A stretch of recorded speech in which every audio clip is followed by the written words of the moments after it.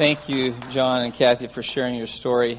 God reconciles broken relationships. God reconciles humanity back to Him through Jesus. And this morning we want to talk about that concept of peace in our lives. If you weren't here last week, I'm going to give you a quick overview of what we're walking through. It's important. In your bulletin, you'll find a sheet that looks like this. It says peace on the top of it. Because what we are walking through this month, you're going to have something very tangible in your hands, is understanding the concept of Advent. The themes of Advent are not just for you and I to experience the hope and the peace and the joy and the love that Jesus brings in our life. That's extremely important, but also understanding because Jesus came 2,000 years ago, the original first Advent, the coming of Jesus. Now we live in the in-between because He is coming again, His second Advent. And in between those two Advents, you and I, when we say yes to Jesus, the Spirit of God lives in us and we become the tangible reality of who Jesus is for our world. And that means that we don't only just experience the themes of Advent, we actually live them out in our lives so other people around us can experience those as well. So if you're here last week, there was that insert that said hope on it, and there was the passage that we talked about out of 1 Peter, some things to reflect on, and then some ideas of how you can live out the concept or theme of hope in your life. So I hope that you challenged yourself this last week to find an opportunity to do that. I've heard some different feedback from people of finding ways to show hope to people around them. The same thing is true for this week as we walk through this passage in 2 Corinthians, which we'll jump into in just a moment, with the theme of peace and understanding how you and I can help bring peace and reconciliation in our lives and in the lives of people around us. So it's taking this concept of Advent and moving it to the point of incarnation where we actually live it out. And so we'll talk about that this morning, as you've seen, and as evidenced by the Von Felts and sharing what they experienced and what God had done in their lives. The same is true for all of us. So we're going to be in 2 Corinthians chapter 5 and focus on verse 16 to verse 21 this morning and talk about the concept of peace, which you and I will understand in a nutshell. Peace is living in a reconciled relationship with God and with each other. When we think of peace, so many times we think the absence of war, the absence of turmoil. We think everything's tranquil and everything's easy, and that's peace. But when the Bible talks about peace, it usually and almost always talks about peace in the context of relationships. Because the reason that there isn't peace in the world is because there isn't peace amongst people. That's why there's war. War is a result of fractured and broken relationships among humanity, and we live in a fallen state. And because that comes from our own broken relationships with God. So peace comes when reconciliation comes, when relationships are brought back together. Perfect example of this. Just this week, Nelson Mandela passed away. If anybody in our lifetime has understood the concept of reconciliation, it's Nelson Mandela, who in his own country that was divided for years and years and years endured torture and imprisonment because he knew that somehow his country, although they came from different backgrounds and different races and different colors of skin, could be reconciled back together. And in his lifetime, he saw that. Is South Africa perfect? No, but it's far better than it used to be. People that would never talk to each other, never live next to each other, never rub shoulders with each other, now have come together. Why? Because there's somebody actually believed in the concept of reconciliation. And that concept is not unique to Nelson Mandela. It didn't come from him. It came from God. And the reason it comes from God, before we read the passage, is that you and I have to understand that God created us to live in the context of peace. If you go back to the original context of the Garden of Eden, the Hebrew word that describes what happened in the garden is the word shalom. We've heard it before. It's the word peace. And God created this context called shalom in the garden where human beings like you and I could live in a direct face-to-face relationship with the God of the universe, and things could be at peace. Before you and I get to Genesis chapter 3, where Adam and Eve blow it and sin enters the equation, can you just imagine for a moment what it would be like to live in total peace with God? There is no animosity, there is no shame, there is no guilt. In fact, everything in all of creation actually worked right. We don't even have a concept. There is no natural disasters. The earth would produce what they needed. The animals were there for them. Adam and Eve got along with each other. That God would come walking in the garden. That's a crazy concept. That's what God created for you and I. This concept of shalom, of peace. But then he also loved us enough to give us the ability to choose whether to live in that shalom or not. And as you know, Adam and Eve, not only really it's amazing, in one incident, in one event, Adam and Eve fractured the relationship between each other and between them and God. And we've been doing that for now since time began. And that's why Jesus came, because he loves us so much that he doesn't want us to live in that broken state, that unreconciled state that lacks peace, what God designed for you and I. So that's why God sent Jesus into the world. Now let me read, this is what this is described for you and I in 2 Corinthians chapter 5. Let me read verse 16 to verse 21. He says, so from now, this is Paul writing, from now on we regard no one from a worldly point of view. Though we once regarded Christ in this way, we do so no longer. And in verse 17, therefore, if anyone is in Christ, he is a new creation. The old is gone and the new has come. All this is from God, who reconciled us to himself through Christ and gave us the ministry of reconciliation. That God was reconciling the world to himself in Christ, not counting men's sins against them. And he has committed to us the message of reconciliation. We are therefore Christ's ambassadors, as though God were making his appeal through us. We implore you on Christ's behalf, be reconciled to God. God made him who had no sin to be sin for us, so that in him we might become the righteousness of God. In those words, Paul describes for you and I the whole reason that human history is unfolding, is that God has sent Jesus into the world through his death to bring us back to what he originally intended for all of us. To be in a reconciled relationship with him. To live in a context of being face to face. That's the beginning and that's the end. Because when you get into the book of Revelation, the description of what you and I will have is that we will be in the presence of God with no more pain, no more sorrow, no more death, none of that. Because what God intended for humanity to be will finally be realized again. I'm a little excited about that. That God loves us enough to want to be in that kind of relationship with us. But understanding for you and I, how do we come to a place to understand what does it mean to be reconciled to God? What does that really look like in our lives? How do we actually experience that? From this passage, I want to touch on a few things because that's where we want to start this morning in terms of how do we know and see and experience what it means to be reconciled to God. Look at verse 16. The first thing you and I understand about what happens when we walk through this being separate from God to being unified with God, being reconciled, is that we have a new attitude towards him. This is something you and I can look in our own lives and say, am I reconciled to God? Am I right with God? Am I at peace with God? Paul says this, so from now on we regard no one from a worldly point of view, though we once regarded Christ in this way, we don't do that any longer. What is Paul saying? He's saying that before you and I were reconciled to God, we had an issue with God. And so we would look at Christ differently because we didn't know him yet. We didn't understand him. And because of that, we would be at odds with God because there would be no reason to really obey God because we weren't in a right relationship with him. And our attitude and our disposition towards God wasn't something of obedience or to follow him. It was quite the opposite because we were at odds with God in our life. Whether we could articulate it or not, you and I were at odds with God. That's not a good place to be. To be at odds with the creator of all things, the one that's always been and will always be. But that's the state that we find ourselves in. But Paul's saying you used to look at Christ that way. You used to visit or view him that way. That obedience wasn't something that was a part of your life. Why? Because your attitude towards Christ was different because you were at odds with God. But once you and I become reconciled back to God through Jesus, our attitude changes. Why? Because now we realize that we're in a right relationship with God. And that's when this thing called obedience becomes something that you and I can actually live out in our lives because we want to obey.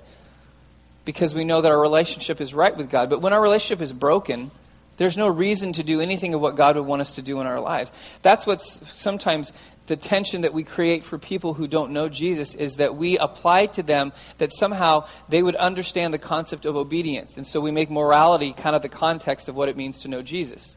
So when people outside of Christ mess up in their life, we're quick to judge them, not realizing that they don't have the right attitude towards Christ. They're, what Paul describes here, you used to look at him in a worldly way. That's the way the world sees him. So it makes sense that obedience to moral code wouldn't have anything to be a part of their lives. Why? Because they don't really know Jesus. But that means for you and I, we have to think through the concept of obedience in our life and look at our own lives and find out, are we really following Jesus? Are we being obedient? In his own words, Jesus said in John 14, verse 15, he says, if you love me, you will obey what I command. If you look at me and understand who I am and are reconciled through me back to God, then you'll want to obey me. Has anybody ever struggled with obedience before? Please raise your hand. Because we have. But you know what I found in my life, even growing up, and even I see it in the lives of my kids, thinking about kind of a parent-child relationship. When there is a fracture in that relationship, obedience is really difficult. So let's just say, for example, so when I'm growing up, say that I'm at odds with my parents because something I perceived that they did, or things just aren't right in the household, and maybe I'm upset with them because I got offended by something they said or that they did. And then my mom comes to me and she says, I want you to empty the trash. Am I going to say, well, sure, I'd love to empty the trash. I'd love to obey whatever you want me to do. What would you do? Let's just be honest. Heck no, I'm not going to empty the trash. You've offended me. Sorry, I almost said the wrong word, but I said heck. It's okay. But understand, I'm not going to say, oh, sure, everything's fine. I'm just going to do what you say. See, one of the reasons you and I sometimes, I think there's, even within families, when a child rebels, it's not always the parent's fault, but a lot of times when a child rebels, they're rebelling against something and a fracture in that relationship that you and I as parents, we only see it, oh, they're just disobedient. No, there's a fracture in the relationship that has caused the disobedience and caused the rebellion that we're not dealing with. So we just kind of ratchet up the obedience factor and say, okay, you just need to do this. You just need to obey me, not realizing that underneath the surface there's a broken relationship there, and we can't expect obedience out of our kids if the relationship's broken. See, it's the same thing with God.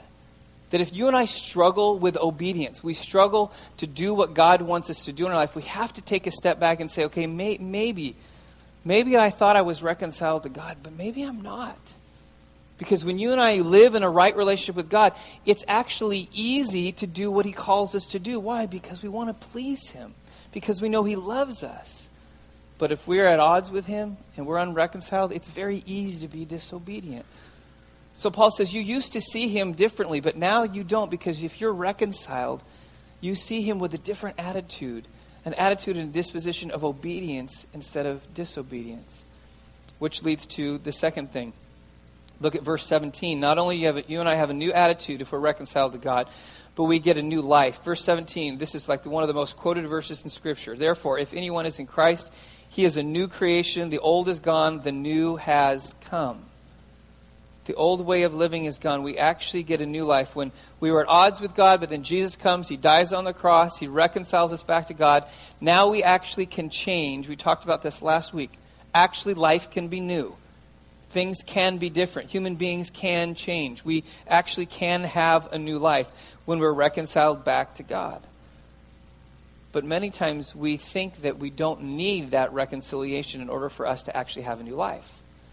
Because if we just modify our behavior, if we just change certain circumstances in our life, then we can live the way we're supposed to, but not realizing that underneath the surface, we're still at odds with God. We're not at peace with Him. We're unreconciled. And the world that we live in strives to live out the perfect life, the life they think they're supposed to live, apart from God. And it doesn't work. If you look in our own lives, there are sections of our life, and maybe for some of it's all of our life, we really, if we're honest, we've tried to do it all on our own. We've tried to live our lives apart from God. We've tried to, in a sense, live separate from God because we want to do it our way. And on the outside, we can make it look really good. There are a lot of people in our world I'll look at too and know that they're not followers of Jesus, and I can say, they're extremely successful. They're amazing people. But what could their life be if they were actually reconciled to God? What would it look like if they actually had a new life? Not only would they have the gifts and the talents and the skills that everyone wows at, but what if their life was actually at peace with God? How much more could they be? How much more new could their life be if they were reconciled to God? Now, you and I think about our own lives. See, you and I have a vision of what our life's supposed to be like, and we try to live that out. And sometimes if God gets in the way, we forget about Him because we have an agenda for our life. It's funny, sometimes we ask the question, God, what's your will for my life? And that's the wrong question. It's what's God's will for the world. It's reconciliation. But when we say to God, what's your will for my life? Really what we're saying, God, is I have an idea of what it is and I want you to make it happen. That's usually what it is. But if we're not reconciled to God, there's always a limit that you and I are going to reach in our life. We're never fully going to be who God created us to be. Because remember, God created Adam and Eve in the context of shalom. He created every human being to live at peace with God. And you and I can only fully be who God created us to be in that context. But how do we live our lives? Not on the fullest capacity. A number of years ago, Kim told me her car wasn't running really well, and so I said, okay, well, let me drive it. And she said, yeah, it's not accelerating very fast. It's going really slow. The engine sounds kind of bad. And I'm not a mechanic, but I know enough to know when a car's not running properly. And so I said, let me drive your car today. So she said, okay. So I got in her car, and I started up. And right away when I started, I could tell something wasn't right. It sounded like the engine was running really rough. And so I said, well, let me get it out on the street. So I get out on the street, and I turn the corner, and I go to make a right turn, and there's some cars coming, and I step on it, and the car just kind of like lugs along. It doesn't really, it's like, but what's the strangest thing is the engine's going really fast. You can hear it going, and I'm not really going that fast, and people are kind of blowing by me. I'm like, what in the world's going on? So I thought, well, maybe I just need to get it on the freeway and really open it up. It just, something that's in there just needs to go. And so I get on the freeway, and same thing, this time the engine sounds a whole lot louder, and it's going a whole lot slower, and I think I'm like maxing out at like 40 miles an hour on the freeway. And people are driving by and giving me certain friendly hand gestures as they go. And I'm thinking, okay, this can't be right. So I end up limping the car to our mechanic, and so I pull it in, and he pops the hood, and he's listening to it. And I mean, within 5 minutes, he assesses what the problem is. He said, this is a 4-cylinder car. I said, well, I know that. He said, but you're only running on 3 right now. One of them's not working at all. I said, that might be why it's not going as fast as it normally goes. And he was able to figure out why it was doing that, and I don't know if it was some computer issue or whatever it was. But I remember it was funny sitting in a car, almost flooring, putting the pedal to the metal, and doing 40 miles an hour, and that was as good as it's going to get. And in our lives, sometimes we don't realize that's exactly what we do when we're not at peace with God. We try our hardest, and our lives rev up, and we think, wow, this has really got to be it, and this is what life's supposed to be about, never realizing that we haven't even come close to the fullest potential that God created us for. What would life be like if every day of our life we sought to be reconciled with God through Jesus, that we asked for forgiveness, we confessed our sin, we walked out our lives at peace with God, when we knew there was an issue deep down in our souls that with God, instead of running from Him and hiding from Him, that we came before Him and we confessed our sin and He would forgive us, and so we would be reconciled. Can you imagine every single day of our life how different it would be if we didn't have to run or hide or somehow think that we could cover up what's going on in our lives? We could actually live a life that God intended for us to live to the fullest, which leads to the third thing about what it means to be reconciled to God. Is so not only do we experience this new attitude towards who Jesus is and experience the new life He has for us, but we end up getting a new relationship. So Paul goes on in the first part of verse 19. It says that God was reconciling the world to Himself in Christ, not counting men's sins against them. This relationship that God intended for you and I to have. What would that be like for every day of our life to experience this reality? That God looks down at us when you and I confess our sin. I love what Paul writes there. Not counting men's sins against them. Because He already counted them against Jesus when Jesus died on the cross. That all of our sin, all of our failure gets put onto Jesus on the cross. And that means for you and I that when God looks at us, He doesn't see our sin or our failure or brokenness. He sees Jesus' righteousness. He's not counting that against us anymore. Therefore, the relationship that Adam and Eve lost in the garden, you and I get to regain today. Because the thing that separated us from God, our sin, has now been taken care of because of who Jesus is. We get a new relationship.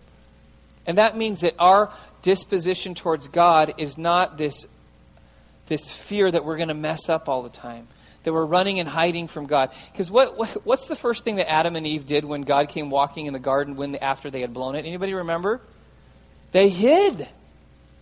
We've been hiding for thousands of years when God comes onto the scene. Why? Because we feel guilt and shame and we feel exposed and we feel like, oh, God's going to crush us. And so we run and hide when we fail instead of coming and being honest and confessing our sin and letting God, bring redemption and reconciliation through Jesus. That's the reason that Jesus came, to do that. But we have this context that you and I live in this fear that, again, it's kind of like I talked about last week, that God is just up in heaven looking down on us, just waiting for us to mess up so that he can crush us. That's kind of the way that we live, that God is this big, angry person just waiting to make life miserable for us. And that's the opposite. Remember, his disposition towards us, his default is mercy, not judgment. But when we live under that context, we constantly are looking over our shoulders, just knowing that we're going to mess up and that God's going to somehow judge us on the spot for us. Or we're going to live in this constant state of shame because we won't come out with the sin and the failure in our lives. It's a miserable existence. I played with, the first time I ever played basketball in elementary school, thank goodness I got the worst coach out of the way. The worst coach I ever had was my first coach in basketball. Made me contemplate never playing the sport again. I got onto the team, and I remember we went to our first game, and I had not had a chance to. I came into the season a little late. It was our first game. I hadn't been able to practice with the team yet, but because there were only 5 players that showed up, I started my first game. So I ended up onto the court, and so I'm trying to kind of mesh with the other guys, and I don't even really think we were running an offense. I don't even know what we were doing. But I remember basically my job was just on the court. Basically, it was the coach told me, just go out there and don't mess up. That was like the whole concept. Just don't mess up. That's really great encouragement, you know. Just don't mess up, otherwise you're in trouble. He couldn't bench me because there was only 5 players, and that would make 4, and that wouldn't work. So I remember playing, and I'm just like thinking, okay, what's the right thing to do? What do I do? And I remember I finally got one open look at the basket. And I was about 15 feet out, and I shot it, and I missed it. It was way off. But that was it. That was the only kind of contribution I guess I had to the game, other than the fact that I didn't hopefully mess up. So I got to the end of the game thinking, I did my job. I didn't mess up. My coach pulls me aside after the game, and he says, that's the worst shot I've ever seen. I said, wow. In fact, he said, you know what? That shot put us up a creek without a paddle. I remember the phrase he used, and he actually didn't say it that nicely. And I remember thinking, wow. And the rest of the season was horrible. Every time I got into the game, all I did was play with this fear that I don't want to mess up. I don't want to cause a turnover. I don't want to miss a shot. I don't want to double dribble. I don't want the ball to fall off, hit my foot and go out of bounds. So I did nothing the whole year and lived in fear constantly that my coach was going to get mad at me. It's miserable. Some of us live our life that way, that we feel somehow that God is already upset and angry at us. Not realizing that when Jesus died on the cross, God knows that you and I are going to fail. That's why he's made provision through Jesus' death on the cross. That even when we do fail, God's forgiveness is extended to us through Jesus, which brings us back into a right relationship with God. We don't have to live that way. But sometimes we choose to live that way. Why? Because we haven't walked out the process of being reconciled back to God. We can have a new attitude. We can have a new life. We can have a new relationship the way that God purposed for humanity to be. So understanding that, but since we are reconciled to God, I love this passage because Paul goes on and says, now that basically you've been reconciled, now that becomes a part of who you are. Listen to verse 20 as we transition to talk about what that means like for our lives to live out this concept of reconciliation. Paul says, you are therefore Christ's ambassadors, as though God were making his appeal through us. We implore you on Christ's behalf, be reconciled to God. What Paul is saying is, you're now representatives of God. Once you've been reconciled to God, now you're ambassadors. That means that you are ones that are representing God to the world and what it looks like to live in a reconciled relationship with the God of the universe. No pressure, but that's what God has put on you and I. Because it's not just about us being reconciled, it's about the world being reconciled. It's about the people around us who have yet to experience that, who have yet to know that there's a God that loves them enough that he sent Jesus so that they could be in a right relationship with him. So what does that look like in our lives? What does it mean to be an ambassador of reconciliation? Verse 18, the first thing it means for you and I is that reconciliation is our ministry. You think, well, wait a second, I wasn't called. Pastor John, you're called to be a pastor. You're in the ministry. The moment you say yes to Jesus, you're a part of his ministry. You don't have to have a title or a license or a vocation that happens to be in the realm of ministry. You and I all become ambassadors for Jesus to live out this concept of reconciliation in our lives. Paul says, all this from God who reconciled us to himself through Christ and gave us the ministry of reconciliation. The most powerful ministry in all the world is the ministry of reconciliation. It's why we exist. It's why Jesus hasn't come back yet. That's what Peter says in his writings, that God is patient, not wanting anyone to perish. He's waiting for people to be reconciled. God loves people so much that he's actually delaying his return so more and more people can respond. So that we, the church, can be people who demonstrate this concept of reconciliation in our lives. Our reconciliation with God, our reconciliation with each other. See, because we could talk all day long about being reconciled with God, but if we're in broken relationships, we're not reconciled with God. We can't be okay with God and not okay with each other. They're all mixed together. So this ministry of reconciliation is not only to help people to see that the God of the universe wants them to be reconciled back to him, but also that people can see that God wants you and I as human beings to be in right, reconciled relationships with each other. The power of reconciliation can transform lives.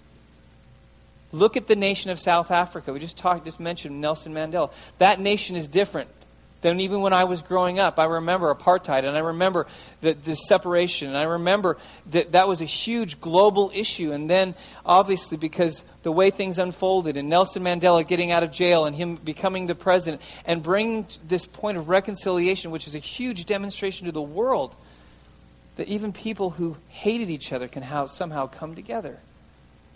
That's a ministry that only God gives. And he gives it to all of us. He doesn't just give it to Nelson Mandela or people who have lots of influence or lots of authority. He gives it to all of us. Just for a moment, I want you to see the reconciliation that God brings to you and I is meant to flow like a river. It's not meant to be a reservoir or a lake.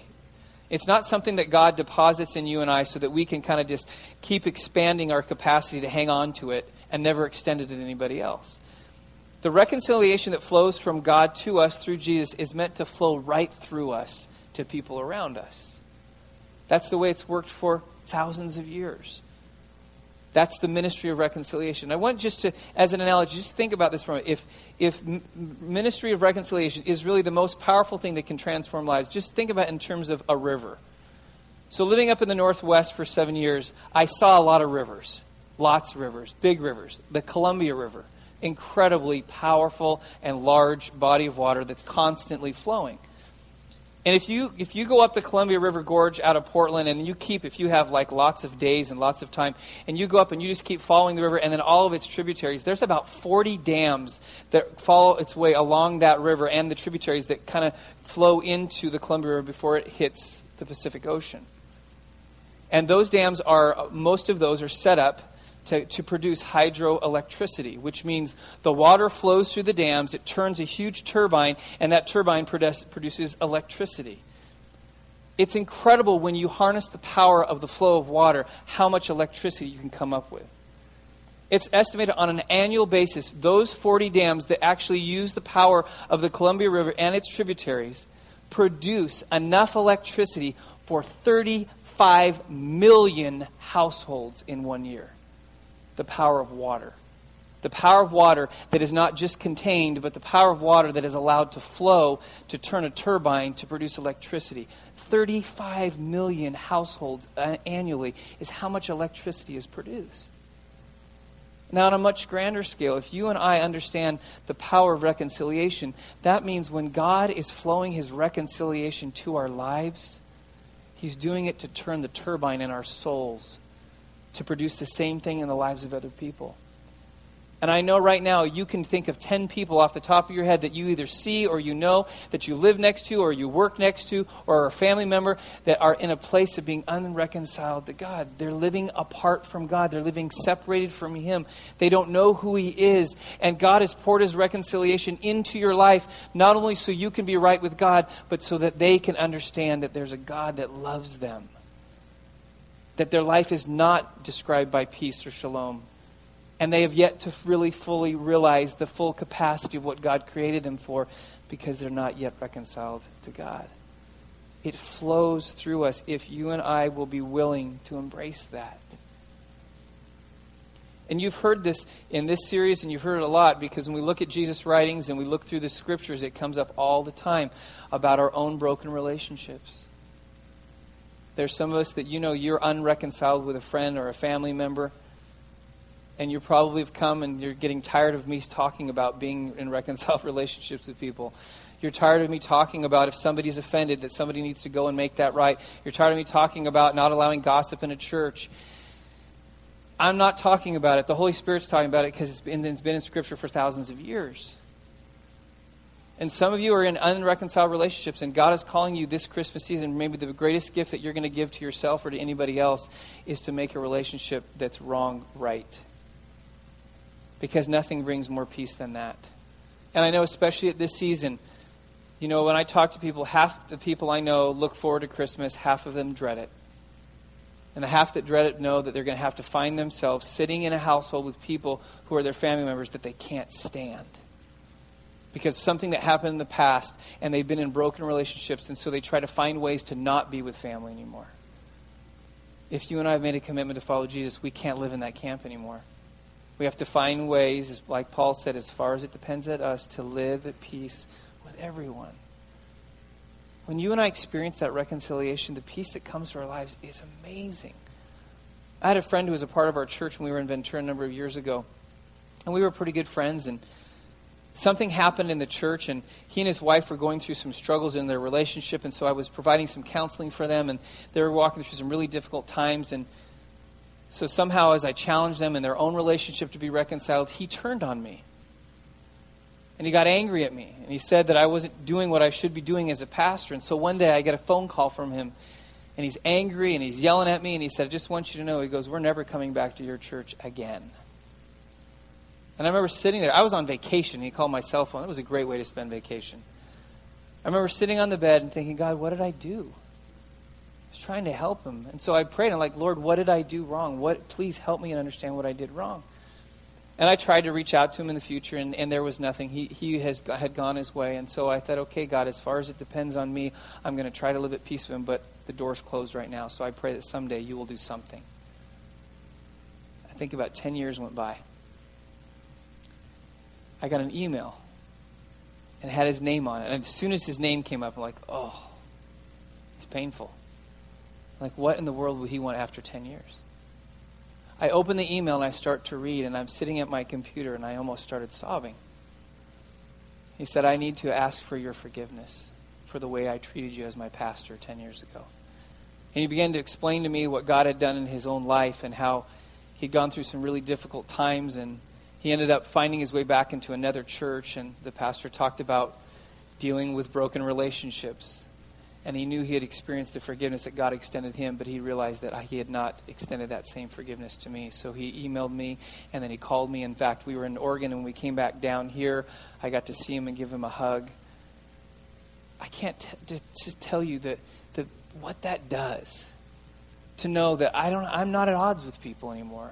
And thank the Lord that he reached out to me, because I know on my side he had closed the door, but he reached out to me. And the peace that I felt knowing that I don't have issue with him anymore. When I see his name and I hear about him, I don't get mad and there's not pain anymore, because we're reconciled. God desires that for all of us. There shouldn't be one human being that you and I know of, as far as it depends on us, that causes us constant pain when we think about them. Because if they do, we haven't extended them forgiveness. We haven't sought reconciliation. Now, if they close the door, it's on them. But what God desires from us is what the ministry of reconciliation to flow through our lives. Which leads to the second thing. The second thing is in verse 19, Paul goes on and says that reconciliation is not only it's our ministry, it's our message. He says, and he has committed to us the message of reconciliation, which means... that is the central theme of our lives, is that we are people constantly being reconciled to God, because we have a tendency to fail over and over and over and again. Reconciliation happens once, but it's ongoing in our lives. And that's why Jesus' death on the cross provides forgiveness for all of our sin. Because when we fail, we are once again have to be reconciled back to God. It is our message. And the reason it's so important for you and I, and the reason it's so important for our world, is because apart from being reconciled to God, we are absolutely separated from him. And this is sometimes, depending on how long you've known the Lord, we forget about this reality. We don't understand the concept of being separated from God. But that's the context that we're in when we're unreconciled. We are separated from God. We are isolated. It's what Adam and Eve experienced when God literally kicked them out of the garden because of their sin. That isolation, that separation that we experience apart from God. But if our message is reconciliation, then we have to make sure that we understand that people around us are understanding the opportunity they have to be reconciled back to God. Because apart from that message, they are isolated, separated. Just think about what that would be like. Because ultimately, the full impact of what humanity wants, which is so many times we want to reject God, we want to be isolated from God, is the very thing that humanity will experience for eternity. It's called hell. It's a place where the tangible presence of God is not there like we would experience it in heaven. But can you imagine living like that forever? You start in this life and it goes on forever, being separated. What would it be like to feel that sense of isolation, that there is no hope to ever be reconnected with God again? It's over.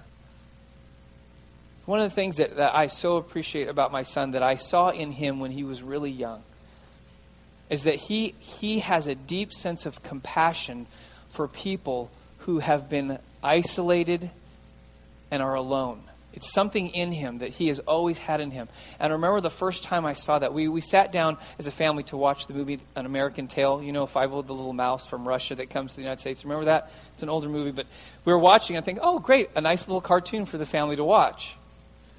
Halfway through, Fievel comes to America and then he gets separated from his parents.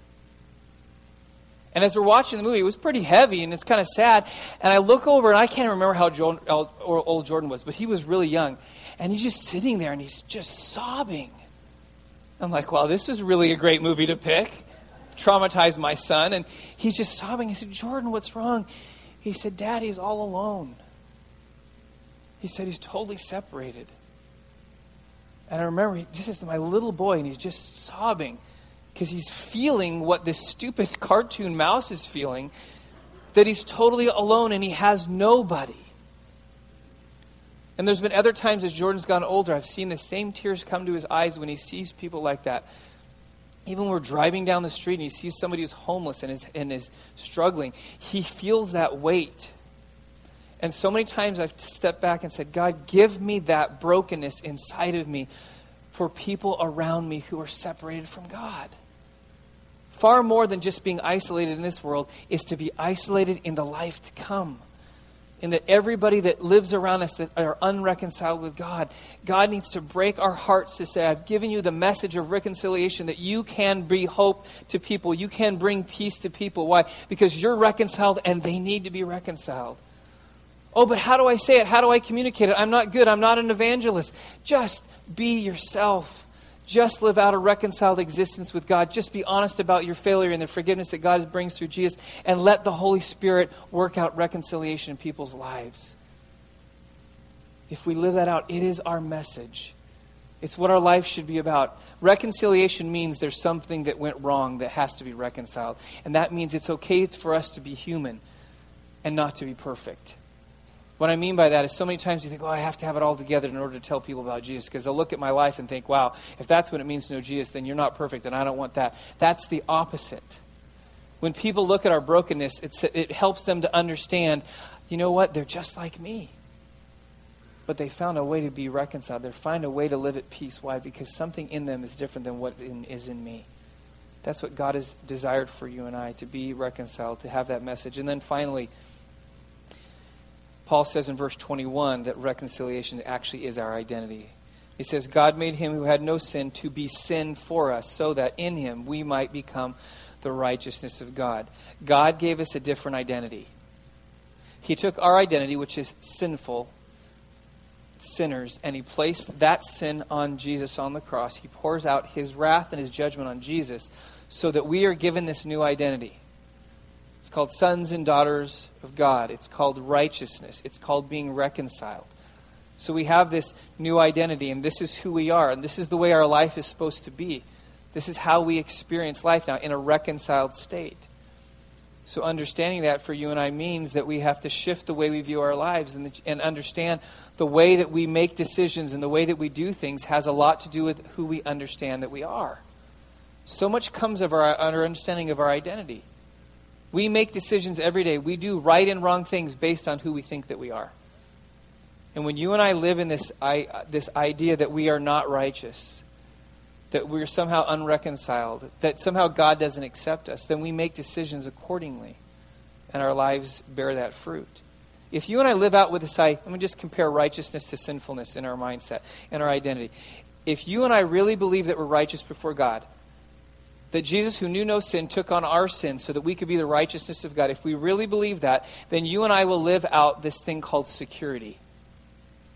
I'm not just talking about security in eternal life. I'm talking about secure in who you are because God created you to be who you are.